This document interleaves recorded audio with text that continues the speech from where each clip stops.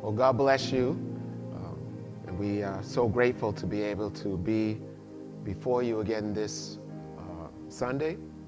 I want to prepare your hearts. There's a place that the Holy Spirit is trying to take us by the end of this month. And so I'm asking you that you would make sure that you join us, that God is leading us to a better place.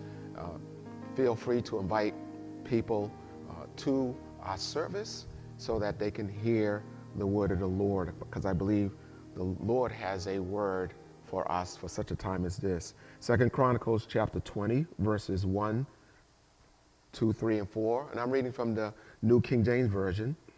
It happened after this that the people of Moab, with the people of Ammon, and others with them besides the Ammonites, came to battle against Jehoshaphat. Then some came and told Jehoshaphat, saying, "A great multitude is coming against you from beyond the sea."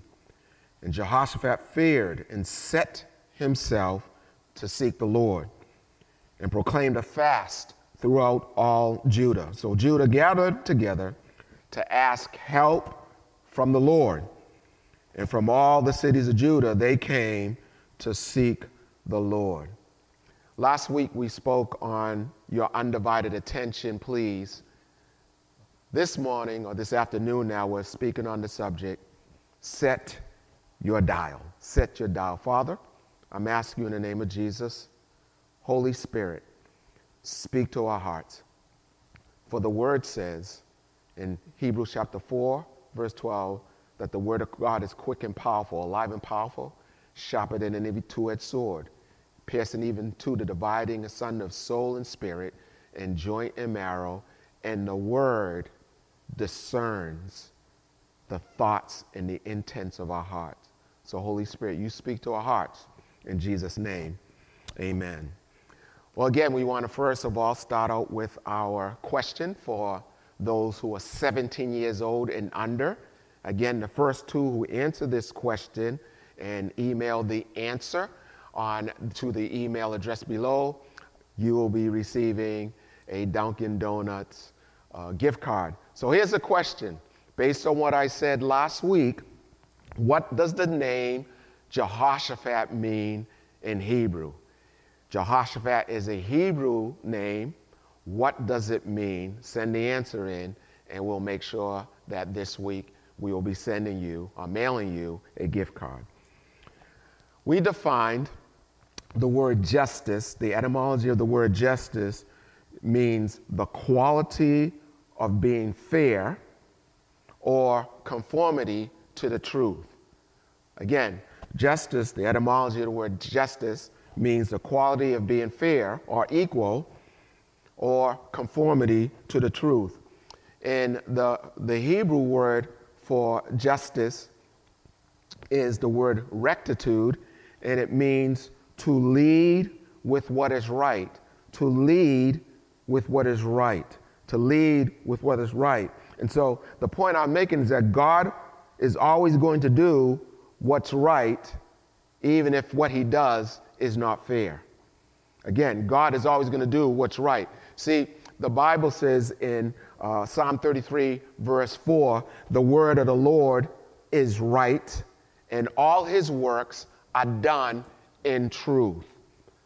Now, again, the word of the Lord is right, and all his works are done in truth. So again, we said that justice is conformity to the truth. Well, whatever God does, he's going to conform it to the truth. John chapter 17, verse 17, Jesus says, "Sanctify them by thy truth. Thy word is truth." God will always, justice is when God does things that conform to his word. Again, Jesus claimed in John chapter 14, verse 6, he said, "I am the way, the truth, and the life. No man comes to the Father but by me." Again, God is not conforming things to your fairness. God is not conforming things to what I think is fair or equal. He conforms everything to his Son, Jesus Christ, which is the truth. If you understand what I'm saying, say amen or give a thumbs up. Now, so the question we asked last week is, where has my heart been divided?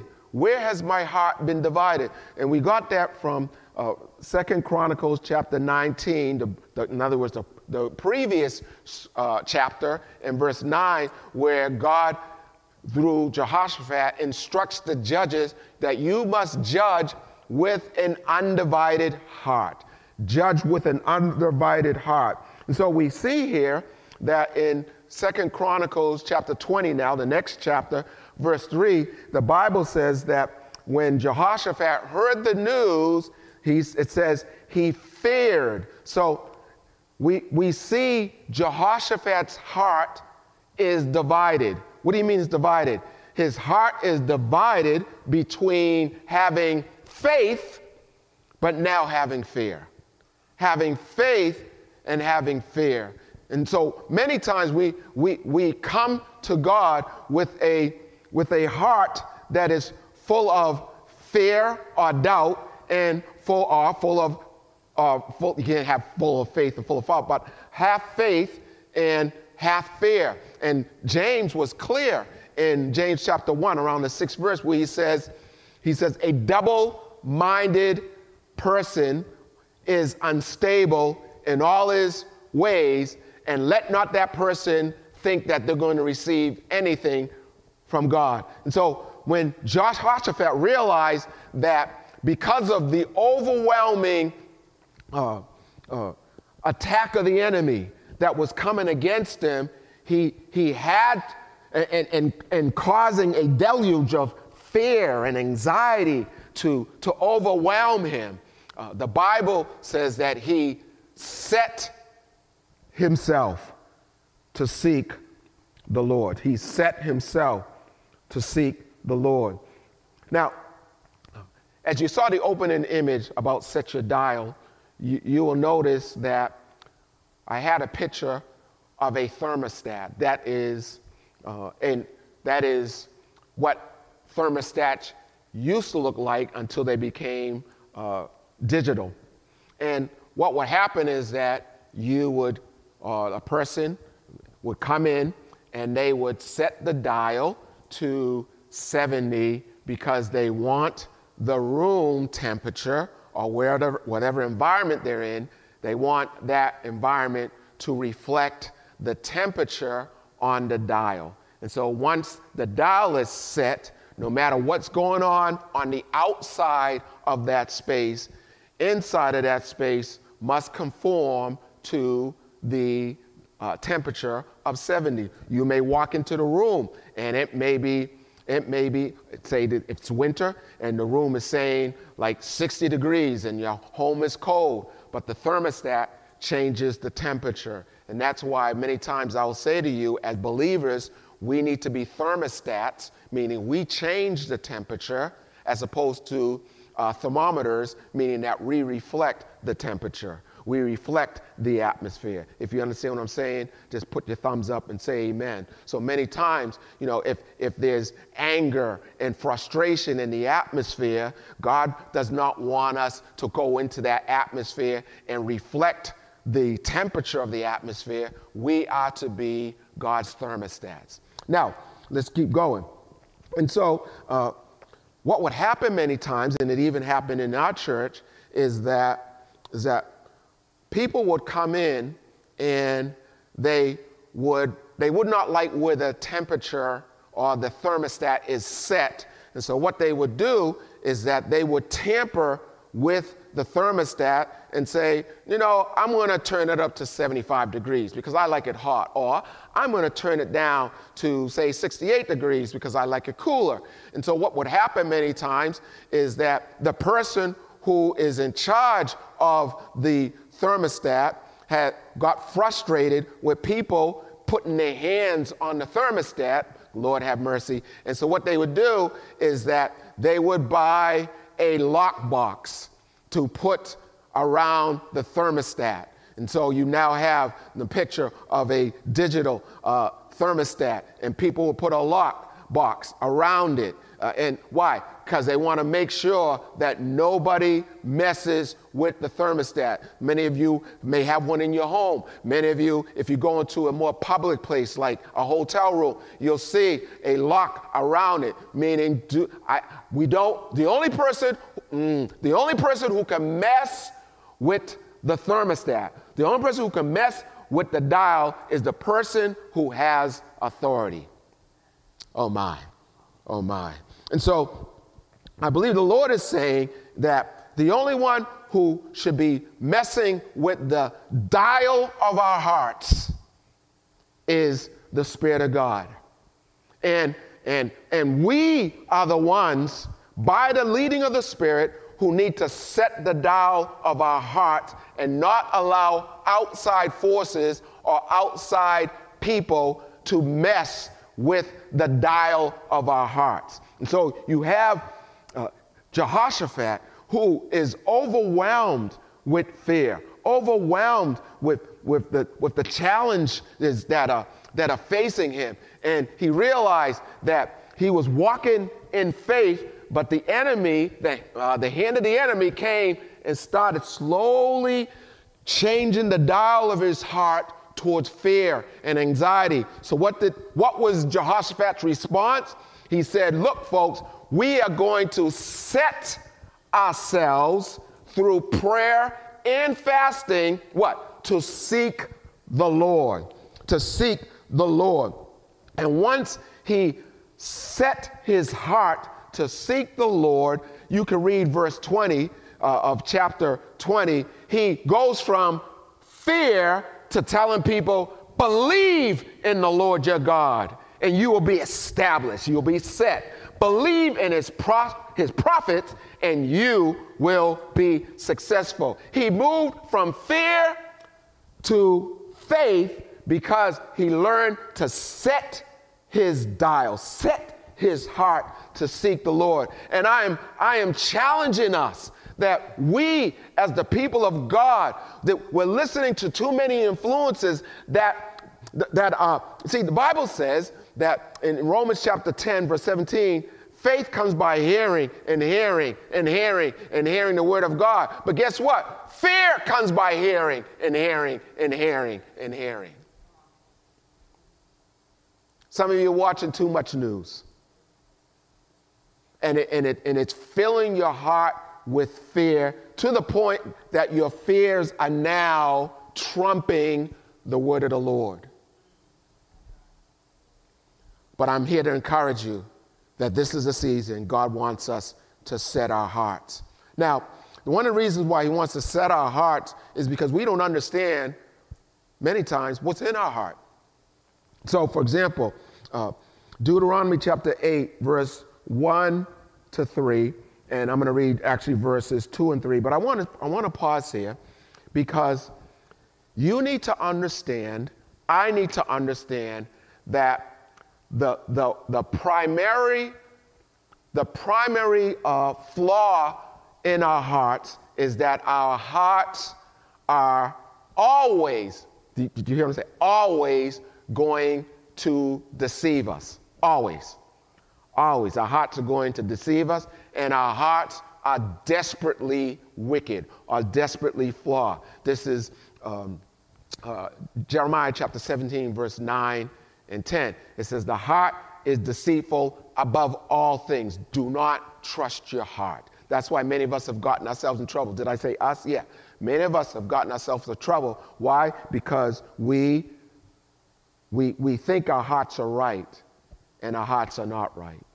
How many times some of you have judged people, and then you said, oh, I thought. Yeah, you thought because you were deceived. So the first thing what will help us is if we come to the presence of God saying, God, I know the main flaw in my heart is to be deceived, so I'm automatically going to assume that I have been deceived, and that's why I humble myself before the Spirit of truth who will guide me into the truth.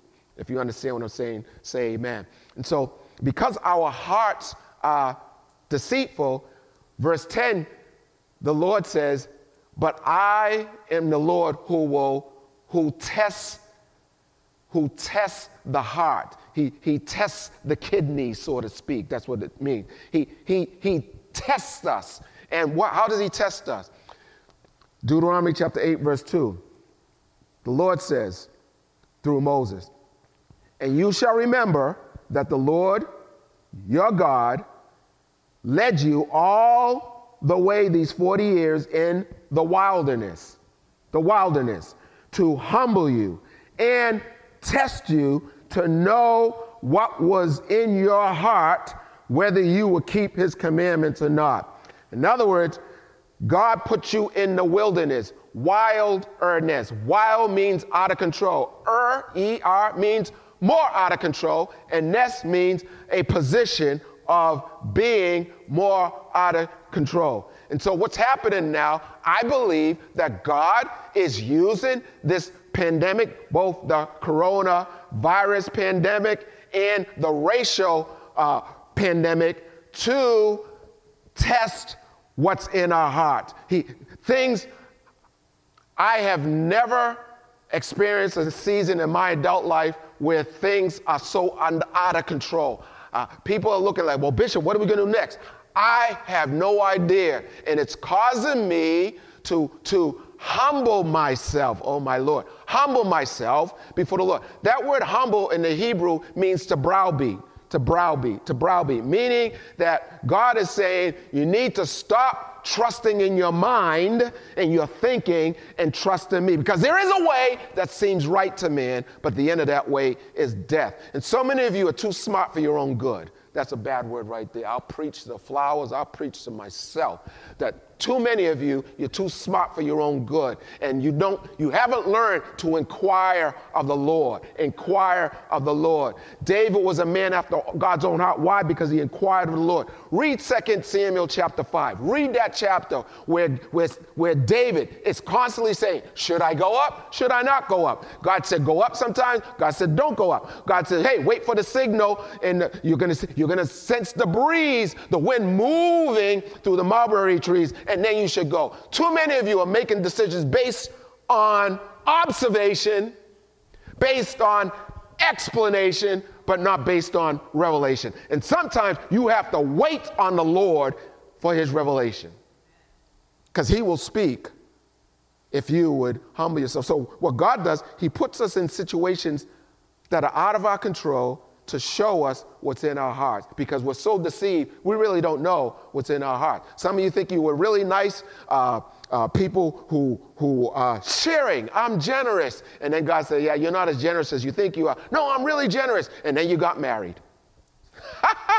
Then you got married, and now you're in the bed, and you're pulling over the sheets over you, and you're saying to your wife, hey, I want more. No, I want more of the bed. Come on, you know what I'm talking about. Come on, you married couples. You find out that you're not as generous as you thought you are when you got married. And Lord have mercy, don't get children.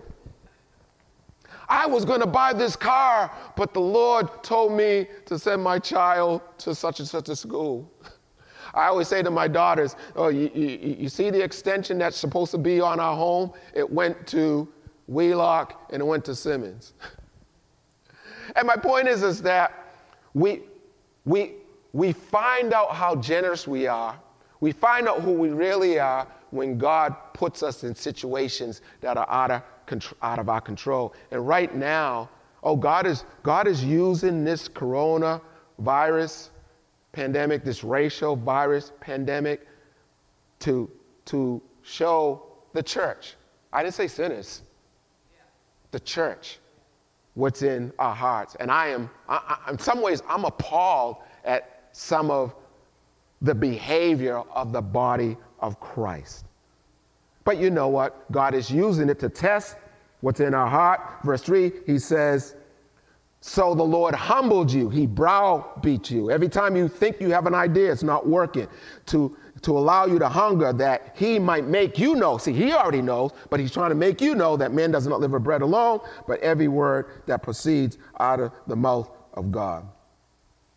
I've seen the church has been so rebellious during this, not the church, but I've seen churches so rebellious during this coronavirus pandemic. The government says, hey, remain 6 feet apart, not to have your building filled with a lot of people. And churches, spirit-filled churches, are basically using the word in such a twisted way to say, hey, this is freedom of religion and we can do whatever we want. And in the meantime, they're putting other people in danger. That's selfish. Again, hot selfish. And you can dress it up. See, it's easy to dress up sin. It's easy to dress up disobedience, like Saul did.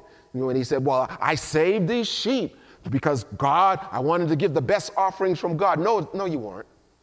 God has the ability to discern your heart. And I'm asking you at this moment, please, humble yourself and say, God, are there any unclean ways, as David said in Psalm 51, in my heart? 1 Timothy chapter 2, verses 1 to 4, Paul says, therefore, I exhort first of all, that supplication, prayer, intercessions, and giving of thanks be made for all men, for kings first, emperors, and all who are in authority, that we may lead a quiet and peaceful life in all godliness and reverence.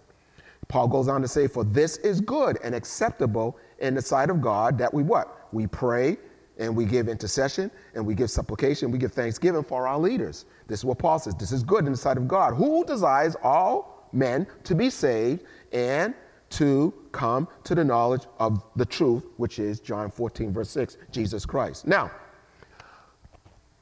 why am I saying that? Because Paul, when he says this, when he writes this to Timothy, the leader, the ruler during this time was Nero. Nero was the Caesar of that time. So Paul is telling Timothy, we should pray for Nero.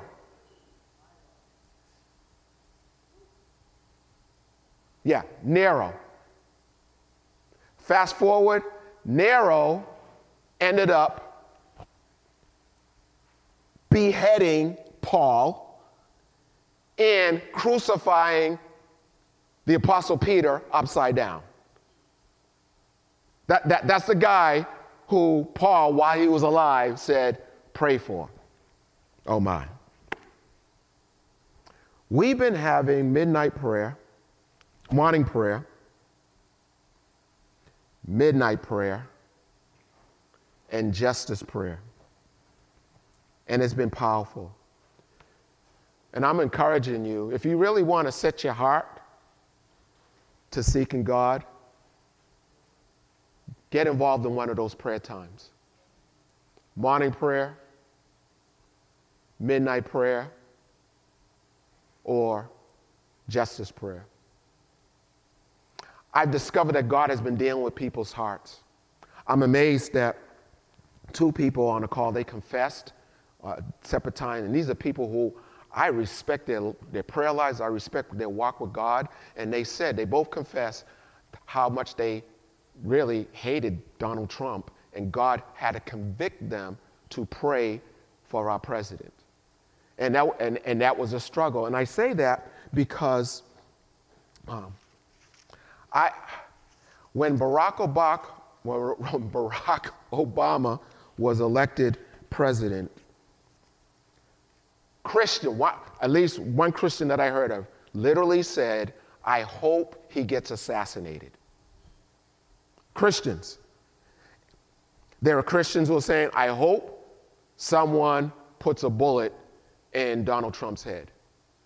Now, you may say, well, look what I did. Look, and again, we have to conform to the word. And God says we're supposed to pray for our leaders. It infuriated me, and I'll be honest with you. It infuriated me, and I'll talk about me, that And don't pinpoint me, so I'm going to tell you, I rarely tell people who I voted for, but I have voted for Republican and Democrat. So I remember voting for George Bush, the second George Bush, and I remember people saying, pray for George Bush, pray for George Bush, and I would pray for him. And then when Barack Obama got elected president, all of a sudden, those people who were saying, pray for George Bush, went silent, cricket, for Barack Obama. And it got me so angry. But God was saying to me, see where people's hearts are? See where people's hearts are? See where people's hearts are? I believe that God is using the presidency over the last 12 years to show the church, to show us, the church, where people's hearts really are. And there's some evilness in people's hearts that is just stunning us. And God is saying, what are you going to do about it? Are you going to bring it to me? Oh, it's quiet in this place. All the great ones in the Bible, Daniel, Nehemiah, Jehoshaphat, they all learned the art of setting themselves to seek the Lord. Let me read a couple of scriptures and then we'll pray. David was a man after God's own heart. In Psalm 57, verse 7, he says, my heart is fixed, O God, my heart is fixed. I will sing and give you praise. In Psalm 108, verse 1, David says, oh God, my heart is fixed. I will sing and give praise even with my glory. In Psalm 112, verse 7, he shall not be afraid of evil tidings. His heart is fixed, trusting in the Lord. And so here's the question I want to ask you as we go into prayer.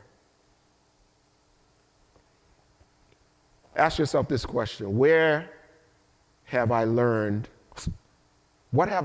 about my heart during these last, 4 months? March, April, May, June. Yeah, these 4 months of the pandemic. What have I learned about my heart? Let me help you out here. What word would I use right now to describe my heart's settings? As I indicated, and I forgot to indicate that in my notes, but many of us have this sign on our cell phones that says settings.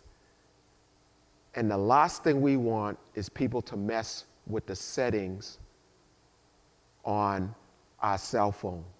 We have a certain font. We have, a certain ringtone. And you know how that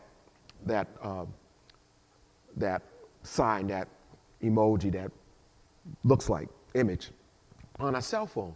And we don't want people messing with the settings. And so the question is, what's the setting of our hearts? Let me give you some suggestions. Is our heart set on fear? Is our heart fearful? Is your heart angry? Is your heart worried? Is your heart anxious? Is your heart frustrated? Is your heart hopeful? Is there another word that you would use to describe your heart? Write on the chat line right now. But before you write, say, Holy Spirit, show me what dial is my heart set on right now, Holy Spirit. I want to give you 3 or 4 minutes just to be in the presence of the Holy Spirit. He's the only one who can show us what's really in our hearts. He'll reveal where we've been fearful and full of anxiety during this season. Maybe some of you didn't even realize how angry you were until God put you in this wilderness. Holy Spirit, I'm asking right now to remove the lies that we've been lied on. We've been lied on. We've been lying to ourselves. I'm not angry. I'm not prejudiced. I'm not racist. I'm not rebellious. But you're showing us right now, Holy Spirit. We cannot set our hearts on you until we truly know where our hearts are set.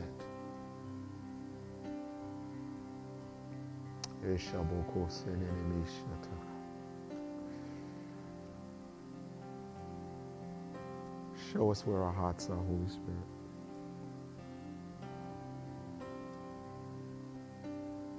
The Bible says in John chapter 10, verse 10, that the devil is a liar. And he has lied to us about where our hearts are. And he has given us excuses to support that we have a right to have our hearts where they are, whether it's be worried or anxiety or frustration or anger or disappointment.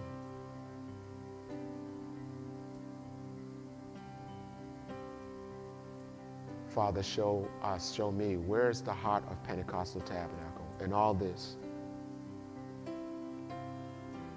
Because, Lord, your word says in 1 Samuel chapter 16, verse 7 to 9, people look on the outside, but you're looking at the heart. You're looking at the attitude.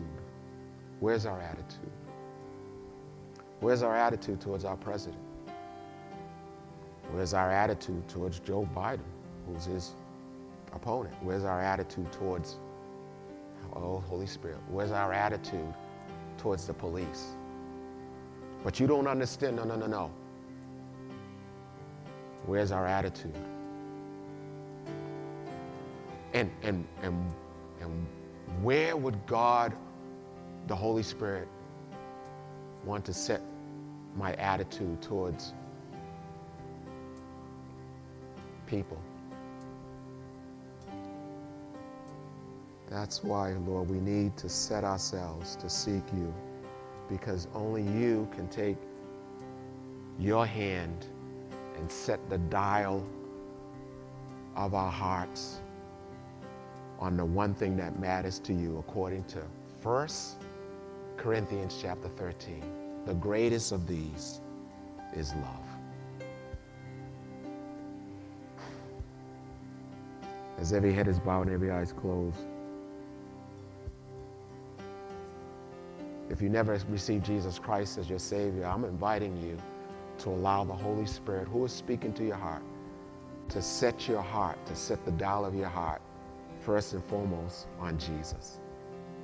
Jesus said in John 14, verse 6, I am the way, I am the truth, I am the life.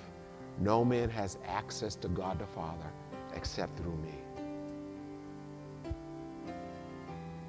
If you have never received Jesus Christ as your Savior, you may have shaken the pastor's hand, you may have gotten water baptized, you may have gotten baptized as a child, you may have been christened and offered unto God as a baby, but that does not mean you are a believer. Does not mean that you belong to Jesus.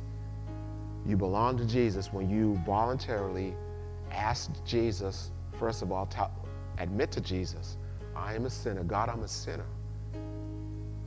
I'm not a Christian. I'm not a believer. I'm a sinner. But the Bible says, and that God, Jesus, you died for me on the cross, thorns on your head, spear in your side, nails in your hand, nails in your feet. You were beaten, whipped numerous times on your back. You were a bloody mess. Why? Because without the shedding of blood, there can be no removal of sin. Hebrews chapter 9, 22, I believe. And so, Father, I come to you, Jesus, and I'm asking you to save me from my sin and make me a child of God. And the Bible says, whoever calls on the name of the Lord, I believe it's Romans chapter 10, you'll be saved. So if you ask Jesus to come into your life, he will do that. And if you ask the Lord to come into your life, please email us at the email below so that we can send you materials, so that we can pray for you, that your walk with God will be the way he wants it to be. Well, God bless you. And at this time, I want to just close this moment blessing you. Everybody wants to be blessed. It's amazing. I was in a meeting with a bunch of folks who were not believers, and even they were like, before this meeting is over, could you please bless us? It's amazing how people, especially in this season, want to be blessed. So Numbers chapter 6, verse 24 to 26, put your hands out. May the Lord bless you and protect you. May He look after you, shield you, defend you, and take care of you, especially during this season. May the Lord make His face shine, grand beam, and show His pleasure on you. May the Lord be gracious, kind-hearted, pleasant, and compassionate to you. May the Lord knows, show you His favor. That will promote you. It's amazing how many people are being promoted during this season.